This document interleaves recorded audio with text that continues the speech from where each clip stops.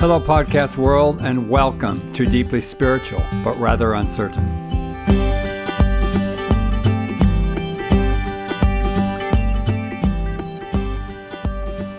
Over my life, there have been times when I have felt called to do something. Sometimes it's been big, like moving the family to South Africa or starting a baby house. And of course, those decisions weren't mine alone. Sheila and I are very much a team and make those kinds of decisions together, and we both felt that calling. But there are other times that the calling has been smaller, or at least a lot less sensational, like starting this little podcast. In my Christian mother tongue, I would say that the Spirit of God is leading, or directing, or compelling us. Others might say it differently, but I do feel deeply compelled to engage in a conversation around LGBTQIA, and specifically the Christian response to our brothers and sisters in that community. It's been something I've been feeling for quite a long time, but I never really had the courage to put it out there. See, I'm a people pleaser. I want everybody around me to be happy. Everybody around me to be happy with me. I have spent my life trying not to disappoint people. And I've been afraid that there are some that will be disappointed with what I'm going to share, and so I've put it off. But in recent days, I have felt more compelled than ever to be public and clear about where I stand and what I have come to believe. I know I've alluded to this from time to time, and so this may not come as a surprise, but it's a conversation that needs to be had, especially in the church. Do we really mean it when we say everybody is welcome? But I'm getting ahead of myself. My journey with the LGBTQ community goes back to the mid-1980s. When I met Sheila, her brother Neil was living on the West Coast. I had the opportunity to spend a couple of days with him in Seattle when I was there for work. He and I were the same age. We shared a love for music and had quite a bit in common. He was an amazing host and fun to be around. He was talented and witty and incredibly kind. I remember feeling like he and I would become great friends in the years to come and look forward to more time with him. Shortly after that, Neil contracted HIV and AIDS. That's when I found out he was gay. Now, this was back in the mid-'80s, mind you, when AIDS was a new illness with all kinds of horrible stigma attached to it. Many Christians saw AIDS as a punishment of God on homosexual people, kind of on the level of Sodom and Gomorrah. I must admit that I was a bit confused because in the world that all good evangelical boys were raised in, homosexuals were evil. Neil was nothing like that. In fact, he was the opposite of everything I imagined a gay man to be. After being pretty sick for a while, his health rallied and he joined us for Christmas back in the Midwest. We had a wonderful time as a family. The kids all adored him. We all did. He was warm and caring. We never spoke of his illness or his sexual orientation, which is something I deeply regret. I would love to talk to him now and hear his story and tell him that I love him. That Christmas was the last time that I saw Neil. Shortly after that, AIDS ravaged his body and he passed away on July 16th, 1989. But Neil didn't die alone. He had a community of friends around him that provided 24-hour care. They had created a roster, so one of them was always there around the clock 24/7. These people understood sacrifice and love in a way that most of us don't. People that we Christians would have shunned as sinful and evil loved the way that Jesus loved and cared the way that Jesus cared. I remain deeply moved and challenged by their compassion. I think that's why I was so drawn to and impacted by the musical/movie called Rent when I came across it some 20 years later. It's a story of a community that we Christians would look down on with disdain. Drug use, sex, and homosexuality were automatic disqualifiers for anything that might be good or seen as a valuable learning experience. But this is a story of a community that loved each other deeply without judgment or condemnation. It was a picture of what the church could be and should be, but sadly rarely is. In fact, I was so moved by this film that I decided to preach a sermon on it. I called it God in the Movies. Now, this was back in about 1996 or so, before every church in America did a God in the Movies series. And I knew that I was on the edge in my Baptist church. I knew that many of the members of our congregation would not approve of the adult content of the film. So as I started, I made a disclaimer. I said something like this: while this movie has much to teach us about love and community, it's also a dangerous film because it normalizes homosexuality, drug use, and promiscuity. When I finished, I was pretty chuffed with myself. I thought it all came together really well. Then after the service, I was standing at the door saying goodbye to everybody as they left, as any good Baptist pastor does, and this young man came up to me that I had never seen before. I put my hand out to shake, but he didn't respond. He just looked at me and said, "I'm one of those dangerous people, and I'll never come back here again." I was devastated. I wanted to run after him and say, "No, that's not what I meant. Please come back. Let's talk." But I didn't do that. And I never saw that young man again. He came to church looking for a community that would love him for who he was, a place where he might encounter God. But all he got was judgment from me. At least that's how it felt to him. I've often wondered about that young man. Wondered if he ever found a church community that would love him without judgment, without requirements. I sure hope so, but I rather doubt it. It was about the same time in my life that I was in a truck driving PA equipment to a church camp where Sheila and I were leading worship. I had a young man with me who was always willing to help us. He would work tirelessly setting up, tearing down, and running sound in the services. But more than that, he had become a really good friend. As we drove to the camp, he confided in me that he was gay. I don't know why he chose me to come out to. I knew nothing about the subject. I believed it was bad and sinful, but the truth is, I didn't even really know why. He asked if we could meet and talk about it on a regular basis, which I had agreed to do. He told me a story and how he had struggled his entire life. He talked to me about how he had begged God over and over and over to change him, but no such change occurred.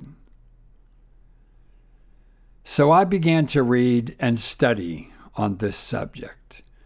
I read stories of conversion therapy, but I didn't really buy into that idea even back then. I was pretty sure that God could change someone, and maybe at times has, but I certainly didn't see that as the norm.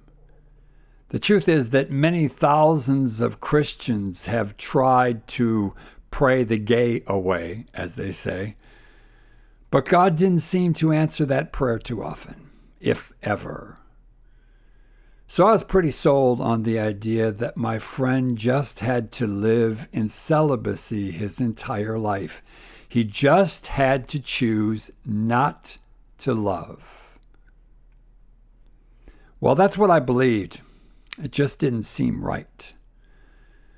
I was telling my friend that he was never allowed to enjoy intimacy, that he had to choose to live his whole life alone, that he would never experience the joy of children or grandchildren. He would never grow because of the love his partner has for him. And I rationalized by saying that it was all just the hand he was dealt. Bad luck, I guess.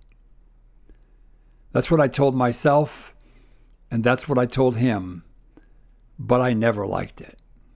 Something just seemed wrong with that idea. Why was I allowed to enjoy the gift of intimacy, of love, of oneness, but not him? Is God really that callous and that cruel? And there I sat in my confusion for quite a long time. In my last series, I was talking about things that trigger our deconstruction or that push us into stage 2 of deconstruction. And this issue was one of them for me. I was so uncomfortable with a God that would hold the greatest gift of all humanity, love. A God that would say, you are not allowed to love or to be loved. You were just dealt a bad hand, tough luck. But God was the dealer. In fact, God controlled the deck. I just couldn't come to terms with that. In the years from the late 1990s until now, I have done many hours of reading and studying on this subject. I have spent hours in the 6 Bible passages that are used to condemn homosexuality. I've been in discussion groups on the subject and tried to listen to both sides of this Christian debate on the issue.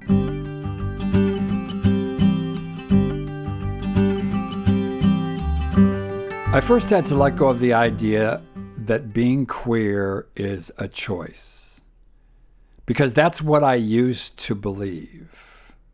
But even getting to that point was a journey. I would begin to say something like this. Well, I don't know if a person is born gay or if they're socialized into it, but I would say either way, it's not their fault. I came to believe that the underlying cause, whether they were born that way, whatever the cause was, really wasn't that important in the conversation, because either way, it still was not acceptable to God. Then after more study, I slowly came to understand that we are all actually born with a sexual orientation. It might be to the opposite sex, or it might be to the same sex, or maybe even both. To be honest, there is a lot of debate about why this is, even outside of Christian circles. But there's not much debate on whether it's true or not. It seems that the vast majority of people are born with a heterosexual orientation. In fact, only about 3 to 5% of people are born with a same-sex orientation. But just because heterosexuality is more common, it doesn't mean that it's more normal, and that's an important distinction. A same-sex orientation is not abnormal. In the same way that left-handed people make up only about 10% of the population, being left-handed is not abnormal. Both are perfectly normal One is just more common. The truth is that as I came to an understanding of sexual orientation, it made the Bible seem like less clear, because the passages that we find in the Bible all treat the subject as a matter of choice. It always assumes that homosexuality is a choice that one makes. So all of this just left me more confused. But as I continued to grow in my understanding of the Bible, I began to realize that what we're talking about when we speak of LGBTQIA in our world today, and what Scripture is talking about in the 6 or 7 passages that deal with this subject, is not at all the same thing. And then when I learned that the word homosexual was first used in our English Bibles only in 1946, and that it was actually a mistranslation of the Greek, I was even more shocked and maybe a little more confused. We'll get into all this later, but I was able then to let go of the fact that the Bible condemned my friend to a life without love. It doesn't. But then in my continued journey, I would say something like this. I don't think that homosexuality is God's original plan for humanity, but I do think there is grace in every situation. I think God accepts LGBTQ people just like he accepts me. And at that point, I came to the conclusion that God could bless same-sex marriage, even though it was kind of second best in God's view. It was actually consistent with my view of divorce at the time. I remember when I first started doing weddings, the question in Baptist circles was, would you marry a couple where one of the partners was divorced? Many of my contemporaries would not. If you were divorced at that time, it was hard to get a job in a church. My view was that divorce was not God's plan, but grace overcomes everything. I held the same view of gay marriage. But now, some 15 years into this journey, I've come to understand that God not only accepts LGBTQI people, but God celebrates them.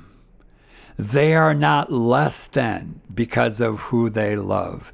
Same-sex marriage is not second best. God celebrates love and commitment and sacrifice, which are all part of the human relationship. God celebrates healthy relationships however they exist. In the midst of my journey over these years, I was employed in a church where my views clashed with some of my colleagues, for whom I have deep love and respect. And those are not just words, I mean it. These are some of my best friends and incredible people whose love for the people that they serve is extraordinary. Among the staff, I felt free to voice my opinions, and I am incredibly grateful for that. I was never once asked to keep my opinions to myself or to change my views. In fact, there was always an openness to the conversation. Our church had a very welcoming view toward the LGBTQ community, although they weren't necessarily affirming. And I think that's true in many churches today, and I want to address that subject in the upcoming podcast, but I'll leave that for now. But even as positive as my situation was, I still felt conflicted. There was a lesbian couple in our church that were friends of mine. They were part of our creative arts volunteer team, and I had worked with them for a number of years. They were committed and faithful. When they decided to get married, they asked me if I would perform their wedding.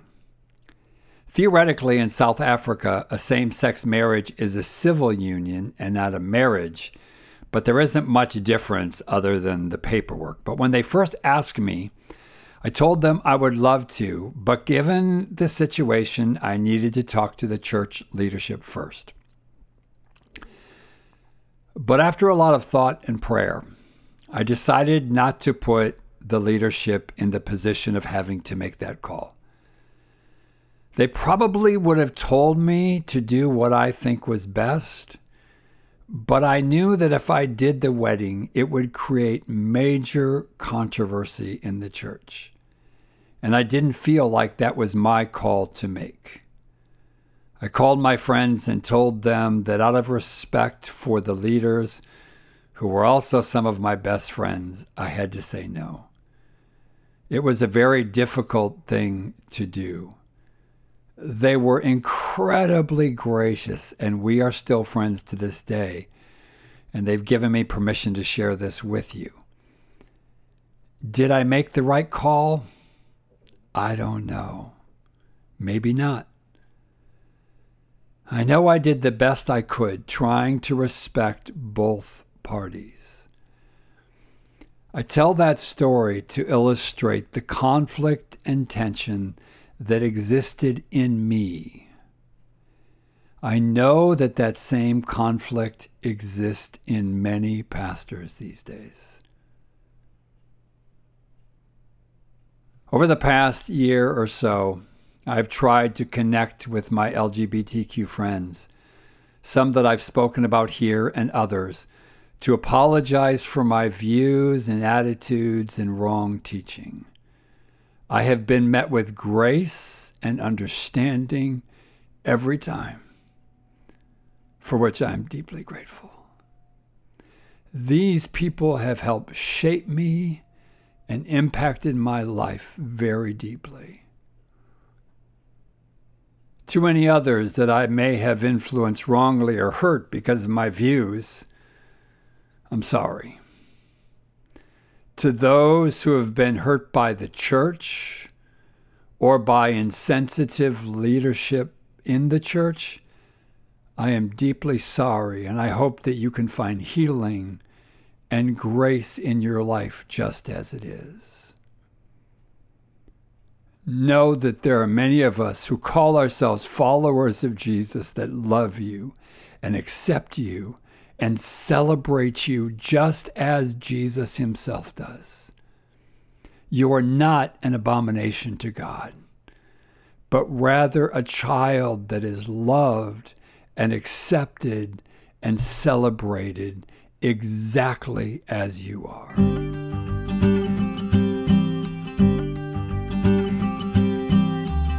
So where do we go from here?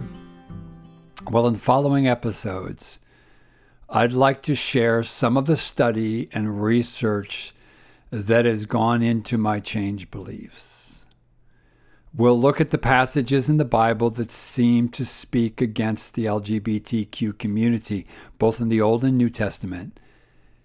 And then I want to talk about the role that I believe the church needs to have toward our LGBTQIA brothers and sisters.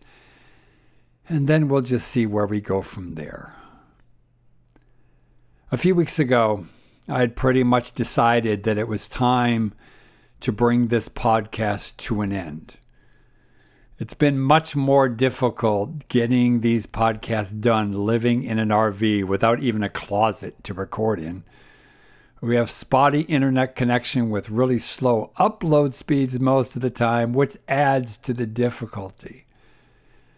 I also wasn't sure I had anything left to say that I hadn't already said. But then I was challenged by a friend to speak on these issues. And when he spoke, it was as if God was speaking right to my heart.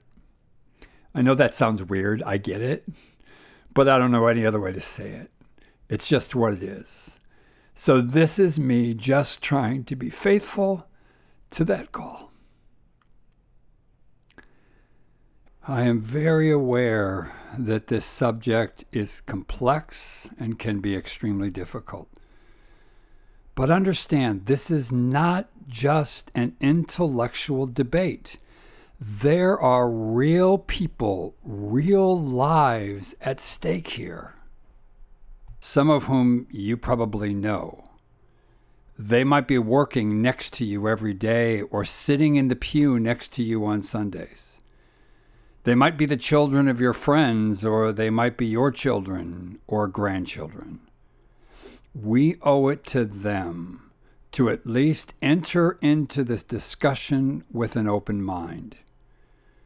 We owe it to them to be willing to accept the fact that our views might be wrong and that we may need to change our minds. And that, by the way, is the definition of repentance. And repentance is one of the core tenets of our faith. So I hope you will join me in this journey as we explore what God might be saying in these complex days. So until next time, Shalom.